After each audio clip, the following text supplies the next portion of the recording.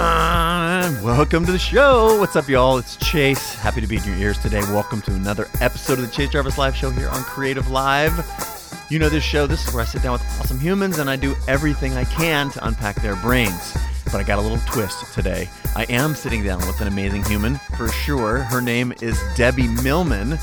But in a twist of fate, in this episode of the show, Debbie Millman, legendary designer, branding expert, all things design. She is a luminary in the space and the host of one of the longest running podcasts ever called Design Matters. It dominates the design space in the podcast world.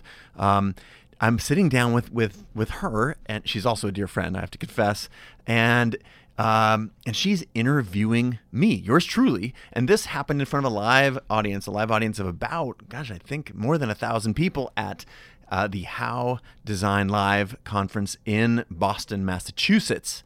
So the tables are turned. You know, this is usually me sitting down with someone who inspires me. In this case, that's the case, but she's the one who's firing off the questions.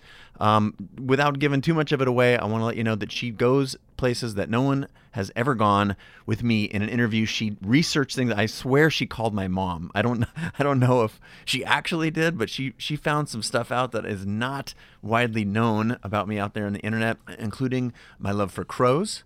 We talk about my personal creative experience, starting out, running away from creativity as a young age, and then obviously I found it, grabbed onto it, and haven't let go since.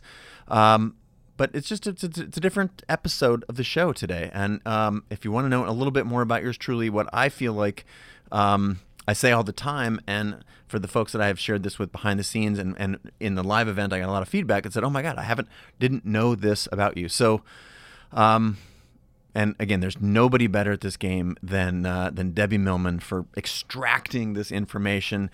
She's a master. I've learned a ton from her. And the fact that we're good friends, I think you can tell on the stage, but it just made me go to a couple places that I probably wouldn't otherwise have gone. So I hope you enjoy it. Obviously, please give Debbie Millman a shout out on social. She's a legend. Check out Design Matters, the podcast. And I want to say thanks to the How Design Conference for hosting me to, it was the last event of the conference. You know what they say about the last event, right?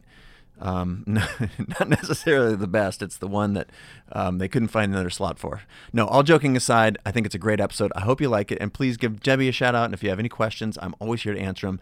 Thanks again. And before we get into the show, just a real quick word from our sponsor. This episode of Chase Jarvis Live Show is brought to you by CreativeLive. CreativeLive is the world's largest and best platform for creative and entrepreneurial education. And right now you're saying, wait a minute, isn't that the company that you started? Yes, it is. It is my company, but they make this show possible. And if you don't know anything about CreativeLive, you must check it out. It's where Pulitzer Prize winners, New York Times bestsellers, the best of the best teach photo, video, art design, music and audio, craft and maker, and the ability to make a living and a life in all of those disciplines. There is free content there 24 hours a day, 7 days a week, and there's also more than 10,000 hours of content for you to access on demand. You guys know I'm a huge believer in the power of daily habits, and today CreativeLive, as a part of the sponsor announcement, wants you to know that they have a new, very powerful way to make education a part of your daily routine. That would be the CreativeLive iPhone, iPad, and Apple TV apps. They're all free, and they let you watch all of the CreativeLive classes that are on air streaming for free, anything you already own, and on the iPhone and iPad apps, you can watch one daily lesson of your choosing for free. That is one of 25,000 lessons for free, which is super gnarly. To get those apps, go to the App Store, iTunes, and search CreativeLive, or go to creativelive.com/apps. There you go. Now let's get into the show. Thank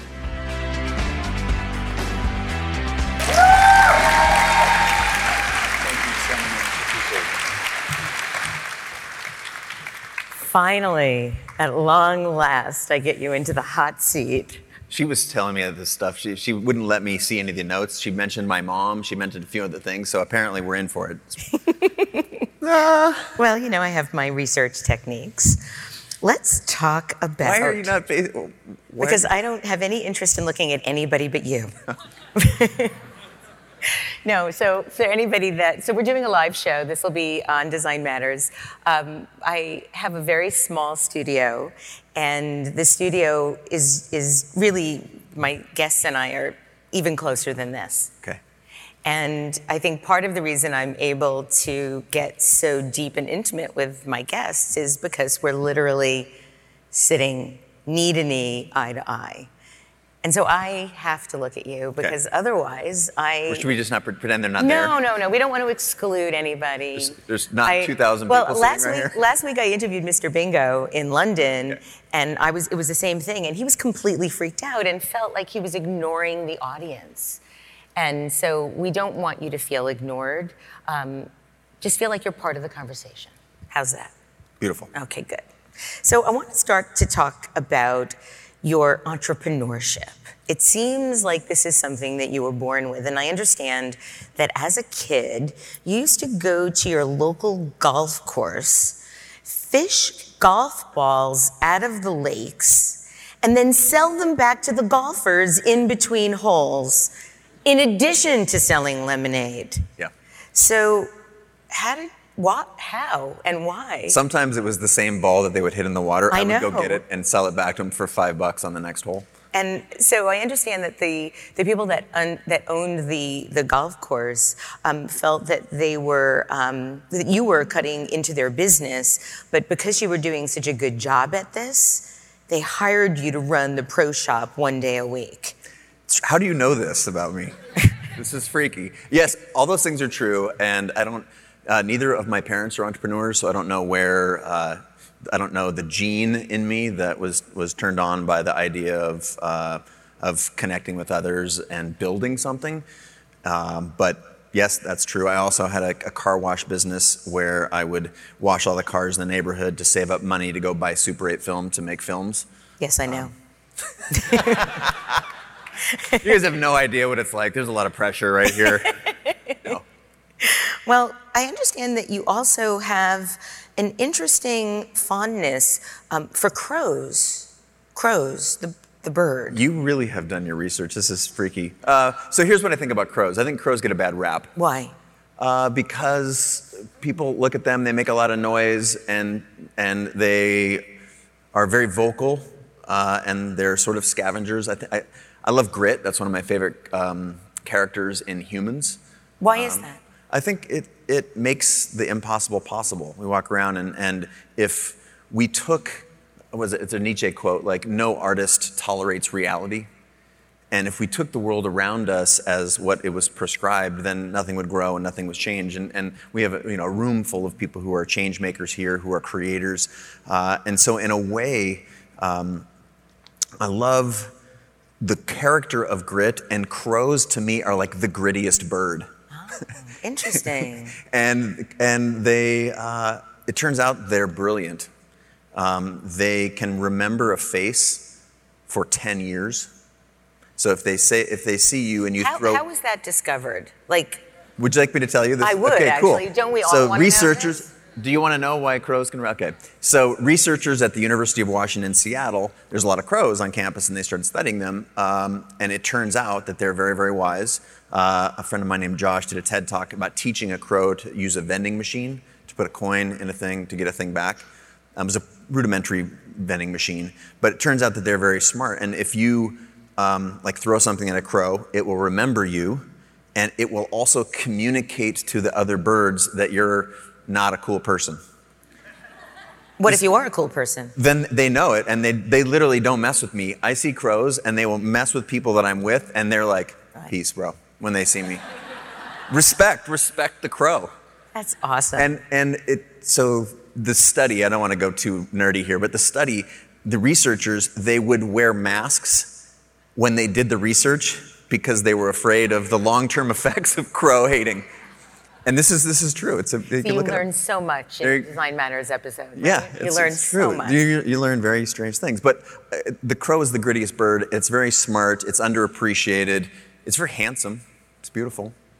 What is so intriguing to you about Grit?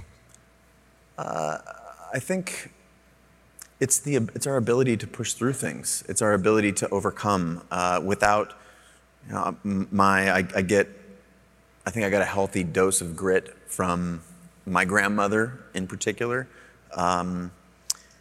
She was a single mother and basically waited tables and worked in a bar to put her daughters through life and through school. And so I learned that at a very young age when you're trying to put together, like, have you met my grandpa? Because they were separated. And she's like, yes, I know your grandpa very well. And I remember observing how she ran her household, and when I was over there with my mom, had a deep appreciation for what she had made when I realized was through a pretty hard run. And in my own life, I started realizing I grew up very confused. I grew up a creative person. I was an only child, and for some that means you were like spoiled. I was not spoiled. I had like Adidas with 4 stripes, like the upside down Nikes. Impressive. Yeah, and so in that, not being spoiled, I felt like I had to decide. I was very creative, but as I was growing up, I looked at, wait a minute, the creative kids were weird, and as an 8-year-old, all you want to do is fit in.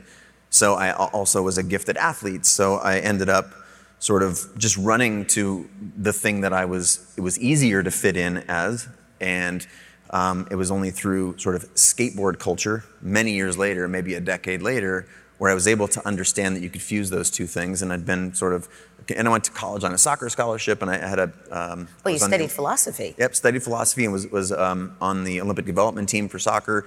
But it was really skateboard culture that put those two things together. And in skateboard culture, like grit, concrete is hard. I don't know if you guys know that, but concrete's very hard. And there's this sort of the ability to learn tricks in the face of like more than a skin knee, the ability to create such a DIY culture. I think the community here understands, and grit is a core value of that community. And I think that is what helped me sort of grow and evolve and find myself. So I deeply identify with that as a characteristic, because in many ways it's what set me free. You grew up in middle-class Seattle. Yeah. Your dad, representing, your dad was a police officer, and your mom worked at a biotech company, the one that I understand launched Cialis. Yes. Interesting. That's the one with the bathtub, with the adults sitting, yeah.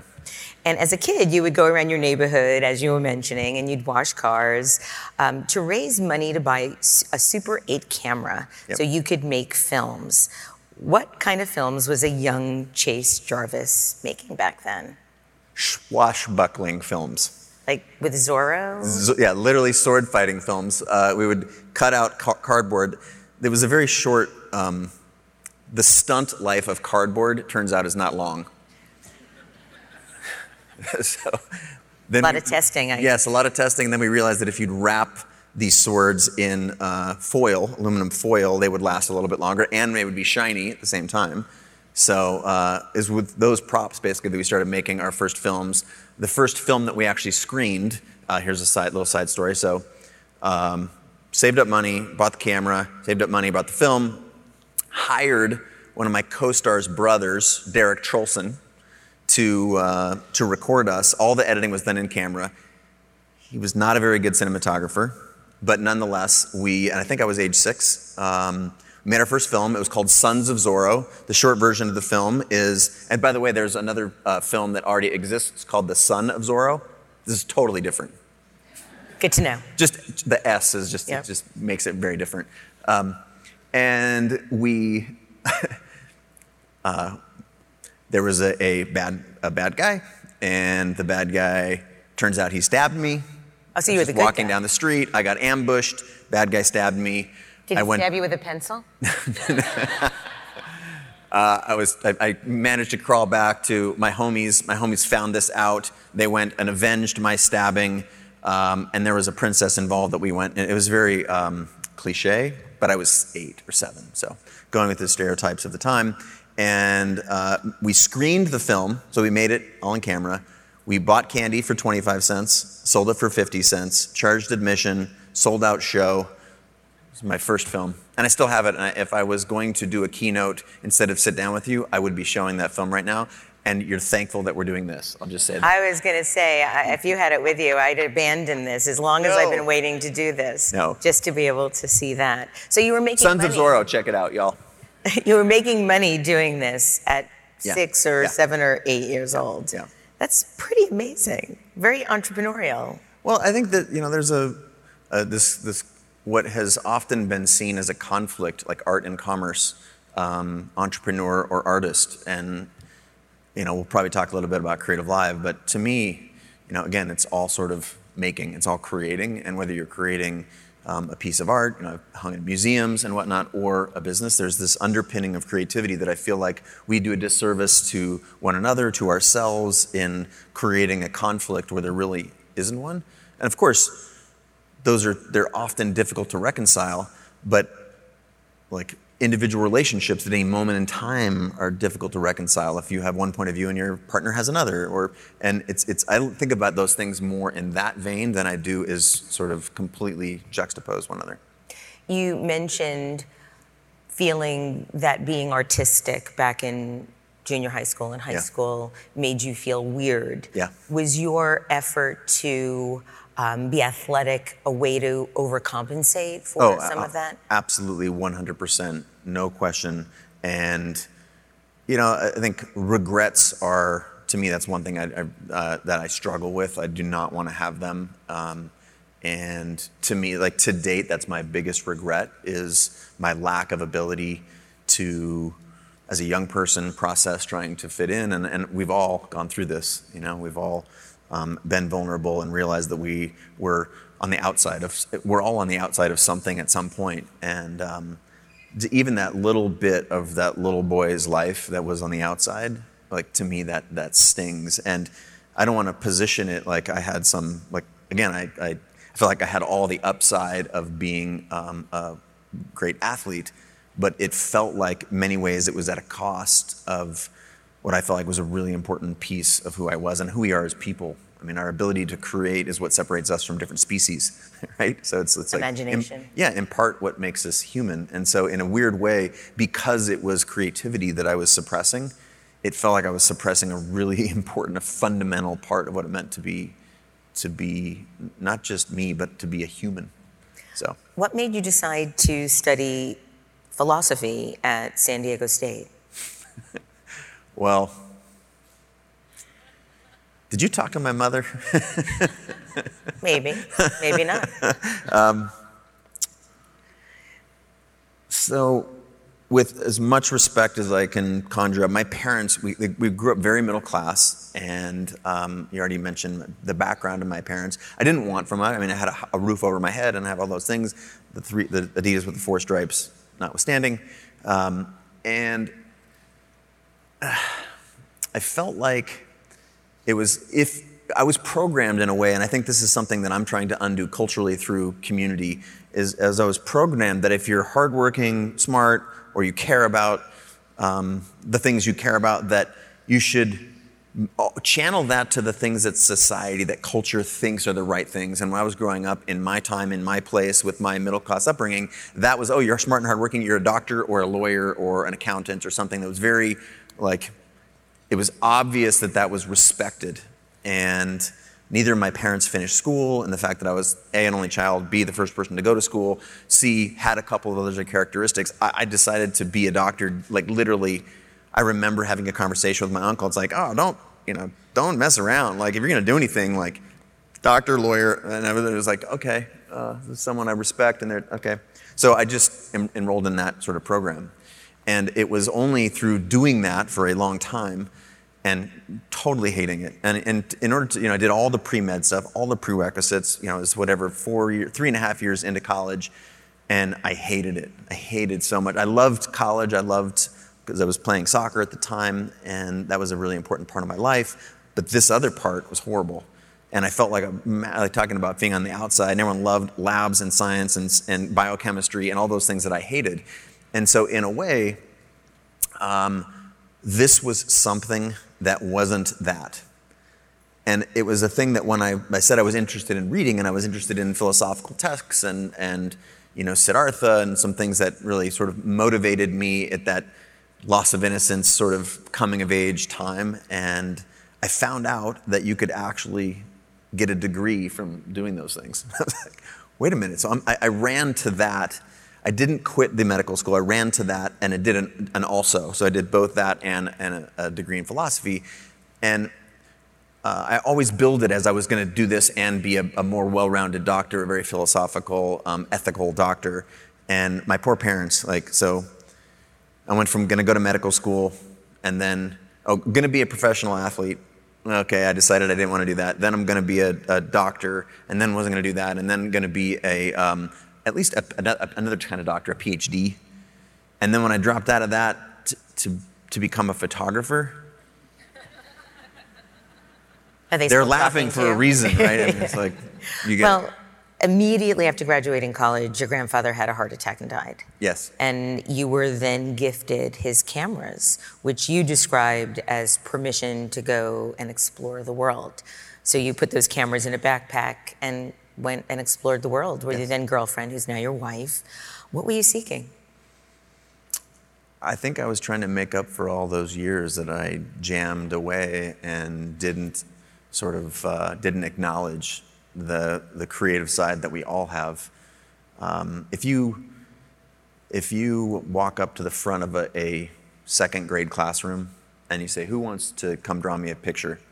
Every single one of those hands goes up. Absolutely.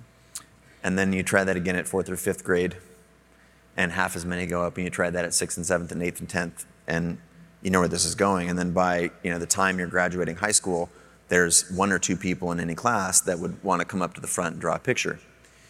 And so for me, that, I don't know if I think when I had the opportunity, it was obviously terrible. My grandfather, a week before, just dropped dead of a heart attack, nothing, no plan, one day he was gone. And he was the type of guy that the camera manufacturers loved. He had all the little gadgets and the lenses and all that stuff. And I had to date only really played around with my father's camera, and he only had one lens, and I grew up with him photographing me, but that was his and not really mine. And so this was an opportunity to run toward that creative thing. I mentioned skate culture a couple times. Photography was such photography, punk music, and spray paint those were a huge element of skate culture. And I always noticed that when I was skateboarding, there were usually photographers at the pool or at the ramp or whatever, and that I had never really fully embraced that. I touched it, but it was mostly through the ability to express oneself and to spray paint and to, I was in a band for a very, very short time. I was a terrible lead singer. There are no videos. I've burned them all. I know. Yeah. So ultimately, I think I was trying to redeem lost time. And when I mentioned sort of regret, I can't think of other things in my life that I regret. That is a very big one, and I think that's been a big driver in my career to fully embrace that, because it was something that was so fundamental to who I was, and so fundamental to being human, and I'd repressed it. So I just went all in, and it was when the silver lining for my grandfather dropping dead was, as you mentioned, me getting his cameras, and it was just 2 weeks right before I decided that I was going to take all the money that I had in my bank account, which is not very much, got a little gift from my parents and a little gift from my grandmother to go walk the earth. You know that line in Pulp Fiction? I'm going to walk the earth. I'm going to be like Kane from Kung Fu. That's what I wanted to do. But you said that, I believe that you've said that philosophy really helped you find yourself as a photographer, in that it required you to be honest about your intentions and about what life really meant. Oh, there's no question about it. And I think that's what people, everyone pretty kind of laughed, and I was going to become there was two phases of laughter. When I was going to be the philosopher from being a doctor, everyone's like, oh, okay. And then there was the other one, which was when I said I was going to become a photographer. But in the philosophy world, I think the way my wife puts it, she's like, yeah, I thought that was the thing that dumb jocks did to try and get the degree as fast as possible.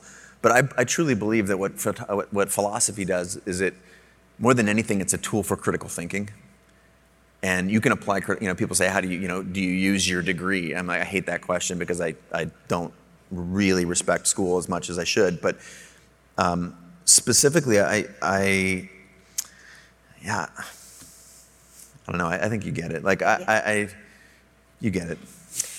When you came back from the trip, you still were thinking about going back to school. You had taken your MCATs, you were thinking about your PhD, and then you quit all of that. Yes. And your first job, after that experience, you were tuning skis for $10 an hour in a ski shop, and you licensed your first image, your first photograph in 1994 for $500 and a pair of skis. Yes, very important second part, the pair of skis. Because that was the currency that I was dealing in. Right. Yes. So what was the photo, and what was it like for you at that point to make a sale, your first sale? Sure. So speaking of the philosophy part, so what philosophy taught me to do is two things. One, to think critically, to apply intention, which I think is the foundation of art. Like if I spilled my bottle of water here and it was an accident, that's not art. If I spilled it on purpose as a piece of performance, then it's art. So there's this huge part of intention, which I really got from philosophy. When we moved to Steamboat, Colorado, after the Europe trip, I was passionate about living life and exploring, and it was in my travels in Europe with my then girlfriend, now wife, where I acknowledged that I wanted to do this, and I wanted to do it somewhat surreptitiously because I was still somewhat ashamed of pursuing something that seemed in my culture, in my family, in my time, like, wow, you're going to go for that, okay. And I think when I was able to couch it in being a ski bum, it seemed like it was okay because I was at a time in my life where I was waiting tables and trying to ski 100 days a year. But when I applied myself, again, added intention to the mix and decided that I want to take photographs, I was in one of the most, the metaphorically richest places in the world in the middle of Colorado with some of the best ski and snowboard athletes in the world. I had a camera. I could actually ski really well as well, so I could go anywhere and do those things. And if you know, like, if you pursue something you're passionate about, you're more likely to be good at it. And so I put those two things together, and I was able to make great photographs, in part because of teaching myself composition very painfully through traveling through Europe, back now in Steamboat, Colorado, doing something I love.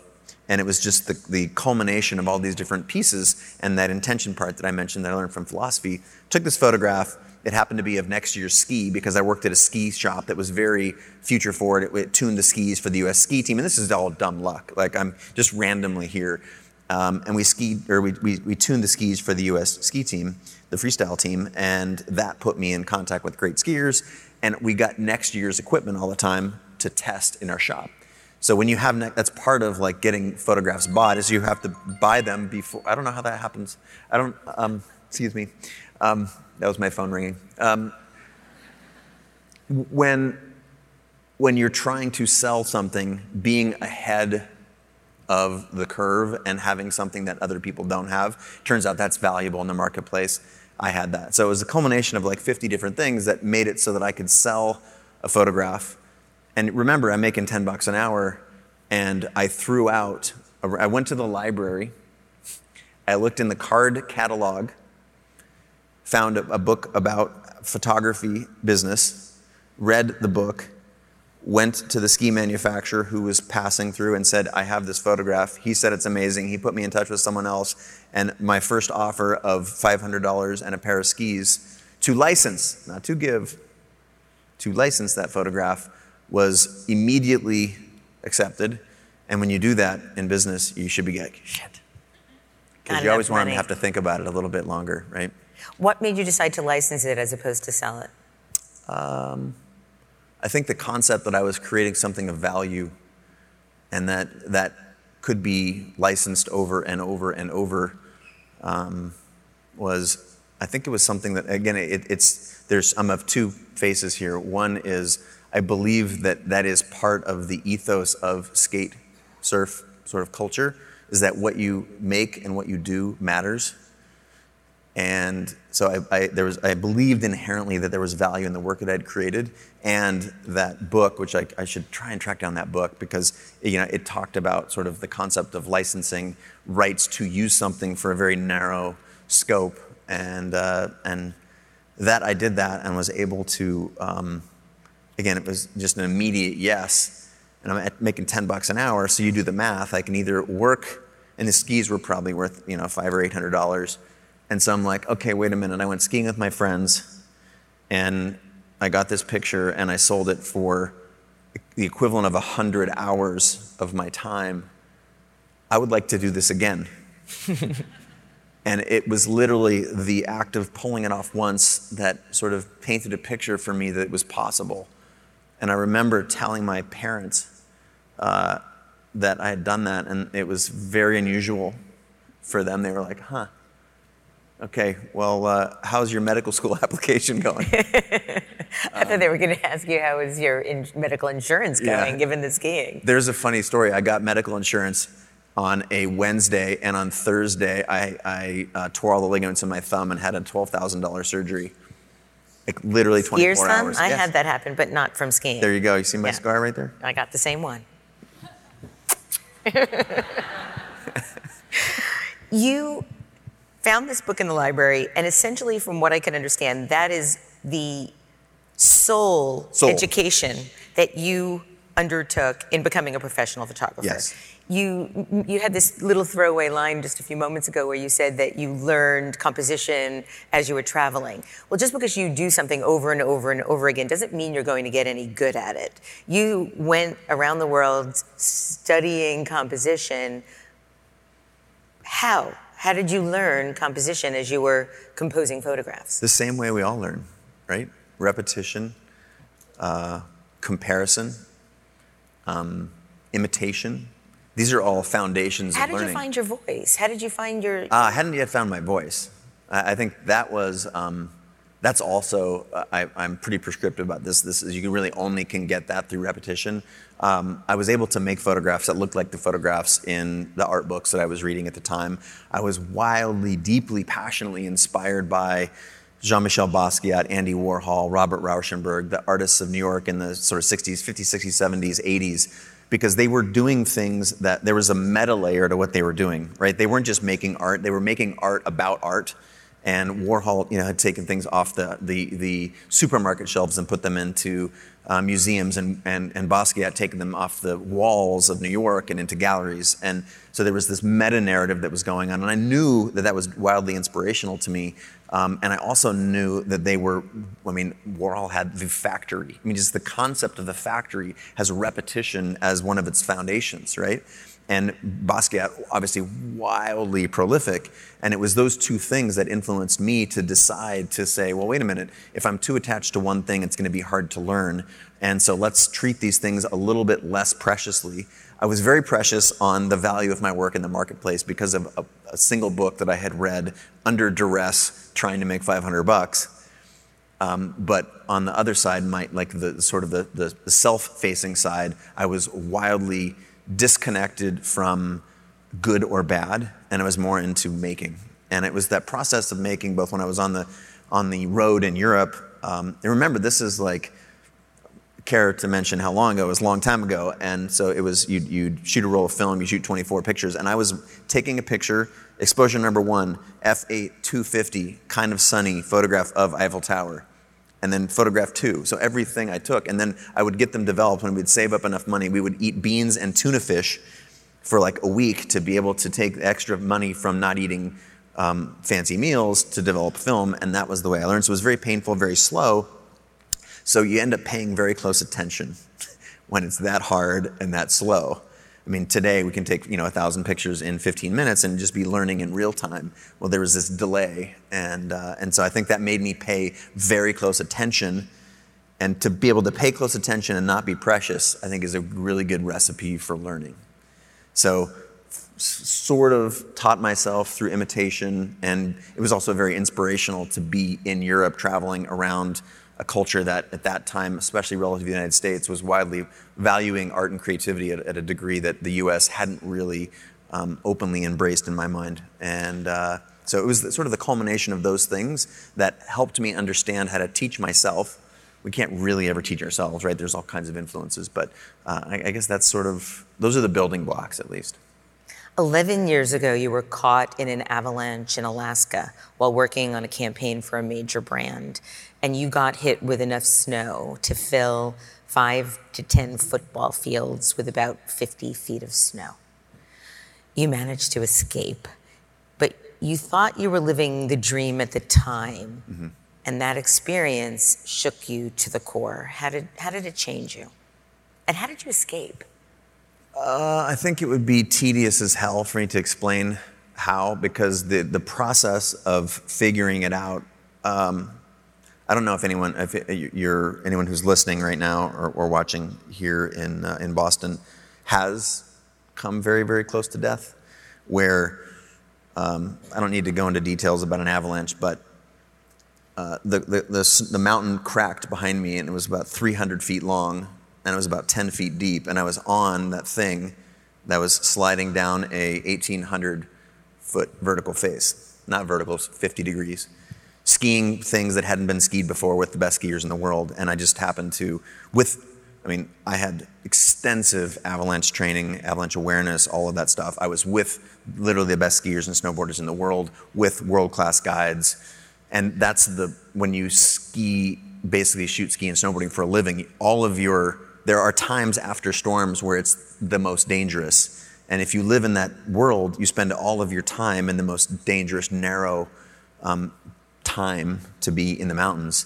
And so it ends up being a little bit of a numbers game. But when you're caught in something that's that magnitude, the concept of like getting out of it is very, it's pretty much like there's a couple things you're gonna do to try and make it so that they can find you. And when the avalanche is the size of that one, you're basically a goner. And I realized all those things. And if you've had a near-death experience, time slows down.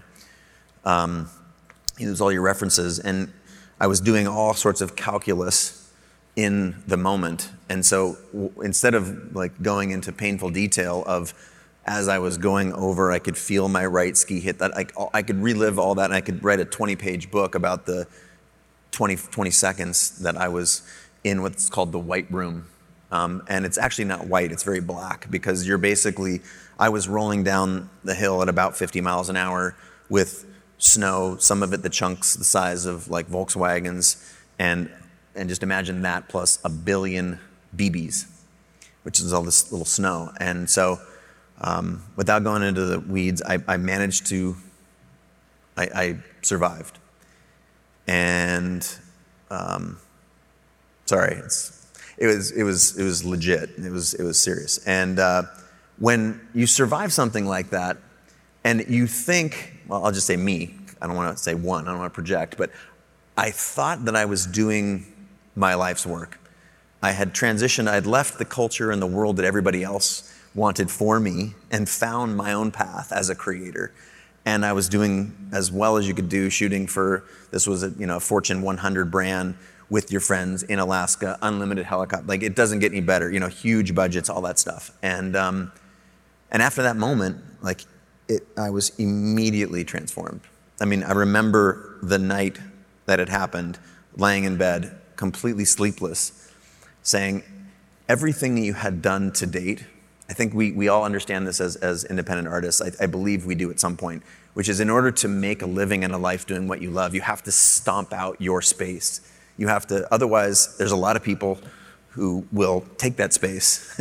And so it feels a little bit competitive. I've heard life talked about in two arcs.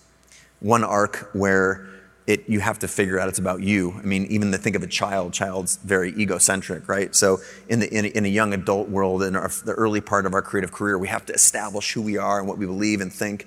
And then in that moment, I was like, wait a minute. If you're so focused on living this life that you've very proudly carved out for yourself, you're living your dream, and yet how many lives are you affecting for the better? So I remember in that moment realizing that I needed to do something that transcended me as an independent artist, but also embraced the thing that I felt like was the best thing outside of my wife, Kate, in my life, which is the ability to do what you love as a creator for a living. And so how could I fuse those two things, include a community of as many people as possible, and simultaneously fuel my own fire. And it ultimately was, I was going to try and inspire other people to pursue their passions, B, understand that there's a creator in all of us, and C, that you could put those two things together to live a life that you would aspire to. Because I have a somewhat fixed amount of time, I want to talk to you about three more things. Okay. The first is the big article called Snowfall in the New York Times. You were involved in this amazing multimedia storytelling project about a fatal avalanche in Washington State, which won a Pulitzer. Congratulations. What was your involvement, and why have you not pursued more of that kind of work? Well, first of all, to be clear, to be able to be involved in a project of that magnitude, I don't know if anyone who's listening at home right now or sitting with us is, the New York Times put, I think, 80 people and millions of dollars. They built websites, and it was like you could fly around on the... I mean, this was one of the first big multimedia pieces that the New York Times did. Yes. And I remember seeing it. I didn't even know you at that point. I remember seeing this thinking, everything's going to be different after this. Yeah, it was literally a mark in time. Yeah. And so when you work on a project that's large, to be clear, I did not personally win a Pulitzer Prize. I was a part of it. Of the project that did the winning, I think... The genius in that was the research and the writing. So it was appropriately directed at those folks. But to be able to be a part of something like that it did two things. One, it helped me see again what was possible. And it was also an amazing opportunity to contribute, bless you, to contribute, because the victims in this avalanche one of the victims was one of my very dear friends. And so it was a way of processing. Remember, I had almost died in an avalanche not long before that. And so still haunts me. I'm still infinitely aware of it. I still do that kind of activity. I was in the backcountry not too long ago, engaging that same behavior, but I just take a much narrower view of that and don't do it as much. But so to lose one of my dearest friends in that same way, to know what he went through in the moment of his death, and then to be asked to contribute in some way, it was just like, it was a beautiful first full circle. Yeah. And it also inspired the hell out of me, because I could see what was possible. I could see where all this was going. I could see that creativity plus technology was so powerful. It was this amazing force for good. And I also realized in that moment, I think I had known it before, but the power of an image, to be a part of something that has a sort of a tech underpinning and could be seen and experienced at scale. That was really early sort of UI, UX in a browser. That hadn't really happened before then. So it was an incredible project to be a part of. And to be clear, I was... there were people who spent months and months and months working on it and researching, and I had pictures of Chris, and I had lived a lot of my young life at that ski area where this horrible tragedy had happened. So it was an incredible eye-opening experience, though, and it really helped me understand the power of an image. So the next two topics are, first, best camera, and then second, CreativeLive. Okay. So if anyone is interested, and I think that everyone is, you can go read all of the details about this on Chase's blog. The story is titled, My Biggest Failure, the story I was too ashamed to tell. So tell us about that story that you were too ashamed to tell. That is a wicked open-ended question. I know. So in about 2007, a couple of phones came out that had cameras.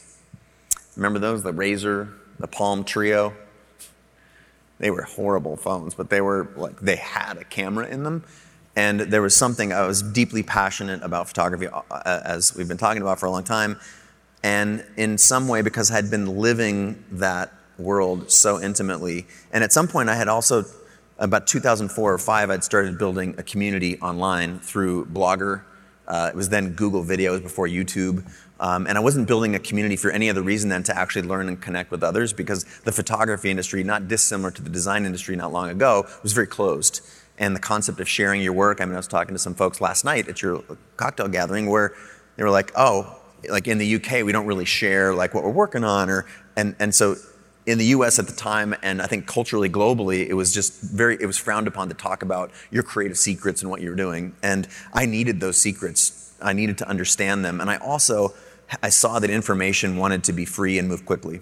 because of the internet. And so I started, when people are lamenting that this thing is coming to bowl us all over and we're all gonna lose and it's gonna suck, I was like, well, if it's an inevitability that information is gonna move quickly, how can we lean into that? So I started telling stories and sharing what it was like to be a photographer. And here's my settings, here's my vision, here's what I think about, here's how I talk to clients, here's this shoot. And I started making videos, but there was no such thing as behind the scenes videos. Like the term didn't exist if you searched it.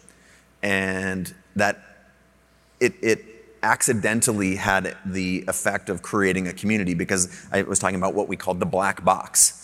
And that you put, money and a photographer and some concepts, and art concepts in one end of this box, and out comes a campaign with a star and a hero and print and digital and all these different things, but no one knew what that was like. I started telling those stories, incidentally built a large following. And again, on Blogger, I had 1 million readers a month in probably 2005 or 6. When 2007 came along, cameras started having phones. Phones started having cameras. See how crazy that is, right? We flipped those things, right? I don't even know what this thing is. Oh, it's just a camera. And I found that I actually was more inspired by the idea that I would always have a camera with me. So I popularized a phrase that goes, the best camera is the one that's with you. And what that understood was that images aren't about dynamic range or megapixels, or if you have the newest, latest, greatest things. It's that images are about stories, and they're about moments. And if the best camera is the one that's with you, allows you to have a photograph that you otherwise would not, because that's what we all lamented prior to that time, was like, oh, if I just had my camera. Well, your big camera is at home in a case when that one thing that you didn't expect to happen happened. Sure, we all had them out for birthdays and weddings and all that kind of stuff, but it was all the off moments, which I actually believe deeply are how we should look at our culture's art. I did an installation at the Ace Hotel about the snapshot, and I believed then and believe now that snapshots are the true character of what a culture is, not the stuff that's hanging in the museums and the galleries. And so the idea of a snapshot being with me all the time, I started to embrace mobile photography. And then in 2007, when the iPhone came out, I really saw that this was going to be massively adopted, not just in the sense of taking pictures of the things we've talked about, but taking photographs of receipts, and that there was going to be, it's a visual language, right? And did an iPhone app in 2009 when Apple allowed you to submit apps. So it was the first iPhone app that allowed you to take a picture. Tell me if this sounds familiar.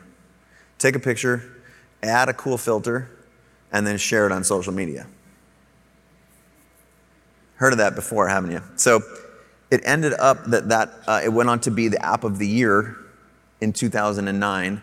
And I had turned my photography studio largely into an incubator, realized that with an audience in the millions, that clients were a nice to have, not a requirement, and you could be very choosy. And so I started thinking about how photography and creativity could be scaled using technology. And with the best camera is the one that's with you. So it went on to be successful, but there's a twist. Here's the twist. So the twist is that this was a year and a half or two before Instagram, and after it was, New York Times, Wall Street Journal, all that app of the year kind of stuff, I went on a global speaking tour because this concept was very radical, and I built a little company around it, and I had outsourced the development to a firm, which will remain nameless unless you go read the blog post, and I think it's in there maybe. And it turned out that it was a work for hire agreement, but there was a bunch of things that were casual when you're trying to develop something quickly and be out in front of a market. And for example, we put it out on this development firm's Apple, their developer account instead of mine, because at that time it took like 8 or 10 weeks to get an account. You didn't know it was the black box of a different kind where you just sent something into the void and you hope that you got approved by Apple. So to shortcut that timeline, we said, yeah, okay, you put it out, but I had a bulletproof contract, work for hire. They gave me, I owned all the code. Short story too long, we were way out in front of everybody, and after about a course of a year, they were not doing the things that they were supposed to keep up the code, and when Instagram sold for $1 billion. I mean, there's a video of Robert Scoble asking Kevin Systrom, hey, isn't this just a copy of Best Camera? And he skillfully dodges the questions, as a tech founder would at that time. And I don't have anything against Kevin. I think it's an amazing app. It's transformed our culture. But the real story for me was I learned that if you can make a great idea once, you can make a great idea again. And that being first doesn't entitle you to anything. That there's a whole set of things in the technology world especially that is my biggest failure from a business and a creator perspective. But I only feel stronger and smarter and more connected and empathetic and open because of that experience. And I'm sure I'll have more. It was powerful. And can I have a little slight divergence here? Does anyone know how many languages there are in the world? Just take a guess. Anyone? I'll tell you, there's 7,106 languages. 7,106 languages. And it would be impossible for any of us to learn even 100 of those languages, even to be proficient to say, I love you, to say goodbye, to say I miss you, will you marry me? And yet, when any one of us looks at a photo, we know it immediately, intuitively. When you see the love that a mother has for a child in a photograph. So I've learned to start thinking about my role in photography and my mission as a human to do anything that I can to unlock that. And I think, we'll talk about CreativeLive in a second, but in the moment of my avalanche and with this amazing failure, what I realized is that I wanted to create a living and a life around the ability to help others become fluent in this language, to realize that it is the most powerful language. I mean, if this device here, I'm holding my iPhone in my hand, if it is a Swiss Army knife, then 5 years ago, the camera was the toothpick. And now it's the blade. It's the most important part of this tool. The data is unrefutable. And this is not only is photography a universal language, does it transcend geography, orientation, race, language, culture, time, but it's the future of AR, of VR. If you've watched a 14-year-old communicate, it's all through images.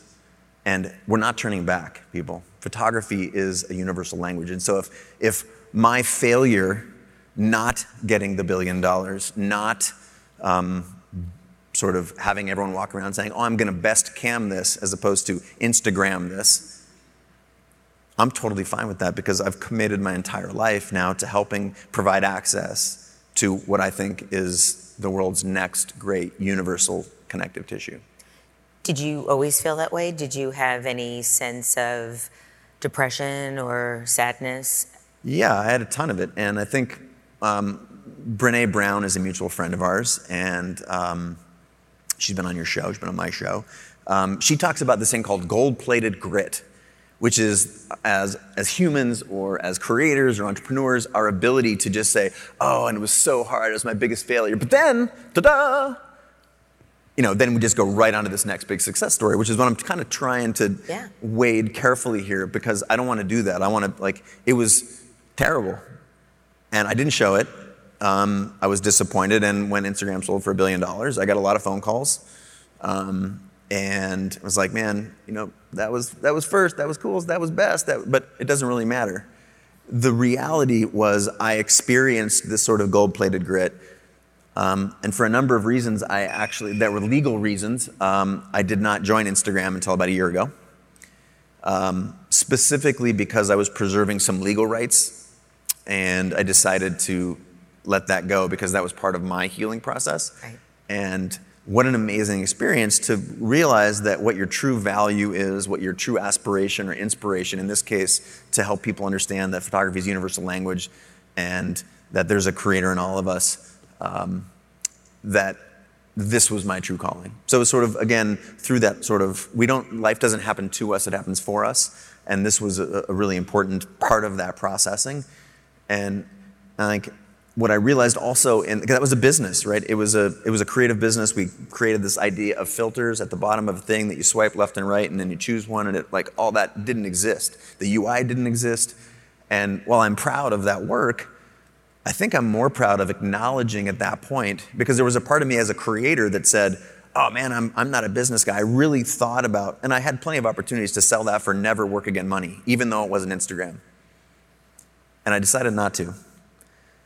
The reason I didn't then is not dissimilar to that same problem that I had of reconciling my creativity with my athleticism. In this case, it was reconciling being a creator with being an entrepreneur. And I thought they were different things, even just 5-10 years ago.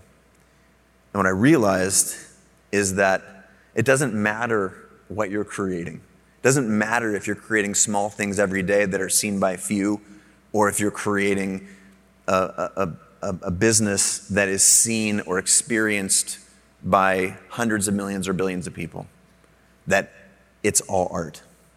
It's all creativity.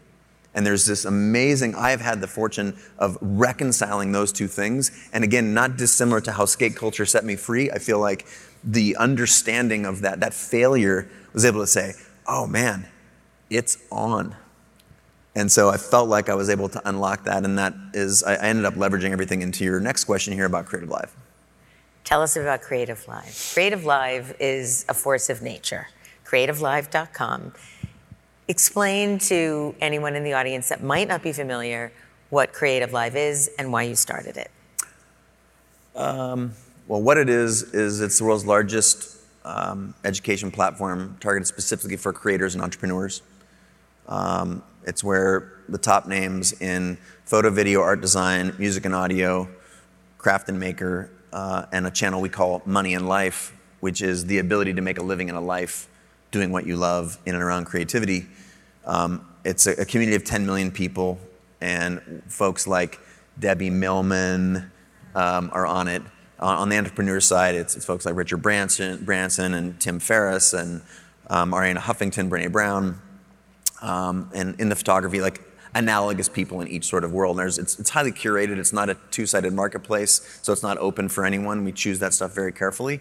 But it's a lovely community where 10 million people come together and learn from the world's best. And there's part of my ethos as a creator when I was back in the blogger days, trying to shed light on the black box of photography.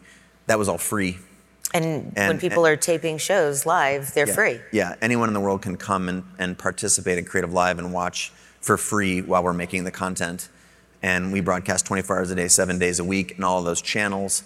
And we've had billions and billions and billions of minutes of education consumed on our platform for free. And we'll always have something for free, something for everyone. And I think that's part of what creates an inclusive culture where if you're going from 1 to 10, you're a novice and you want to be an expert, or you're creative curious and you're going from 0 to 1. Like there's something there for everybody. So it's an education platform. You've said that what you're doing with CreativeLive is really just the beginning, and the future of education isn't about a 4-year degree. What is the future of education? It's largely self-directed. It's largely digital. It's not exclusively digital. In the CreativeLive world, we still have an in-person class that flies in from all over the world to sit in the audience so the teacher can have someone to teach to. We've made about 10,000 hours of that content. And I think everyone who's in the audience, and probably those who are listening, they understand how they learn.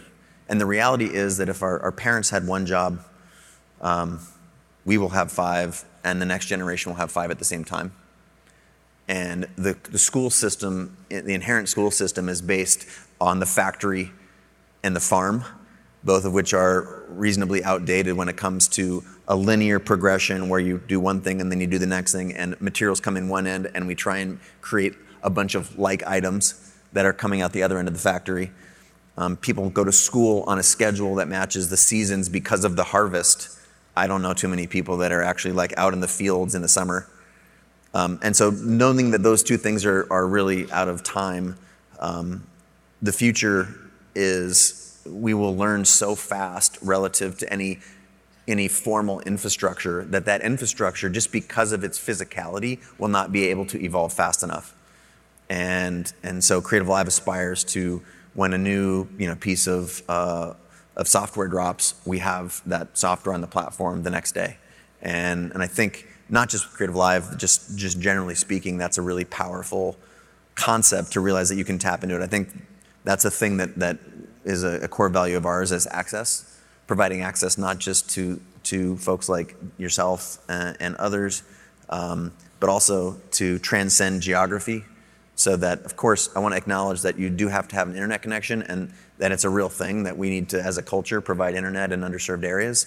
But I think there are people who are qualified to work on that, and they're working on that problem. But also to transcend the concept of degrees and the concept of the future is way more about a portfolio than it is a resume. And they're going to borrow that from creativity. And creativity, in case you were at all, it was ambiguous in any way, creativity is the new literacy. Okay, creativity, if you look at literacy before, it used to just be reserved for aristocracy and the wealthy and people of privilege. And when they realized that if we taught that to the rest of the world, that things like infant mortality went down, that the concept of science was possible because of literacy. So the people at that time, before literacy, it was the Dark Ages. Afterwards, the printing press. Afterwards, it was the Enlightenment. So the same thing is true for creativity. I gave a talk at the Next Web where they were saying, it was all about AI and robots, and I was the sole person standing on a stage in front of 5,000 people saying that AI doesn't happen without the creative people who can envision it.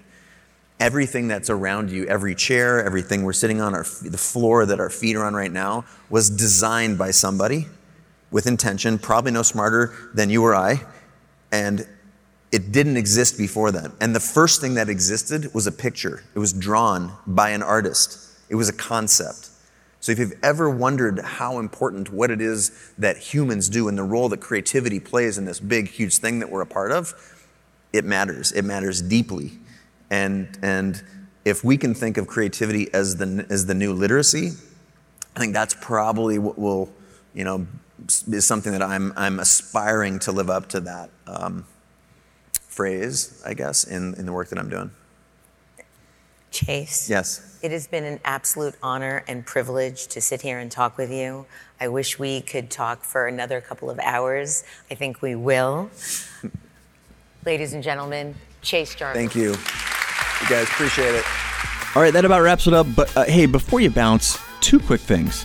Actually, I'm going to go 3 quick things. Thing 1, thank you so much for being a part of this community. And I'm not quite sure how you landed on this podcast. It doesn't matter to me. The fact that we're all in this together and that we're able to have a conversation is awesome. I feel honored to be in your ears right now, and that you've paid attention to what I've been doing and what CreativeLive has been doing for some time. And whether it's been a day or 10 years, I just want to say thank you. It's also really important to know on the backside of that I do a lot of responding to comments. So hit me up on, direct message me on Instagram or Twitter or at me. I try and respond as much as possible. So let's have a conversation that transcends me just being in your ears here. Let's try and do it somewhere out there on the internet land. That's thing 1. Thing 2, again, I'm not quite sure what channels you pay attention to me and my work, but please go check out. I'm at Chase Jarvis or /Chase Jarvis or whatever on all the platforms. And it's really important to me also, if you wouldn't mind checking out Creative.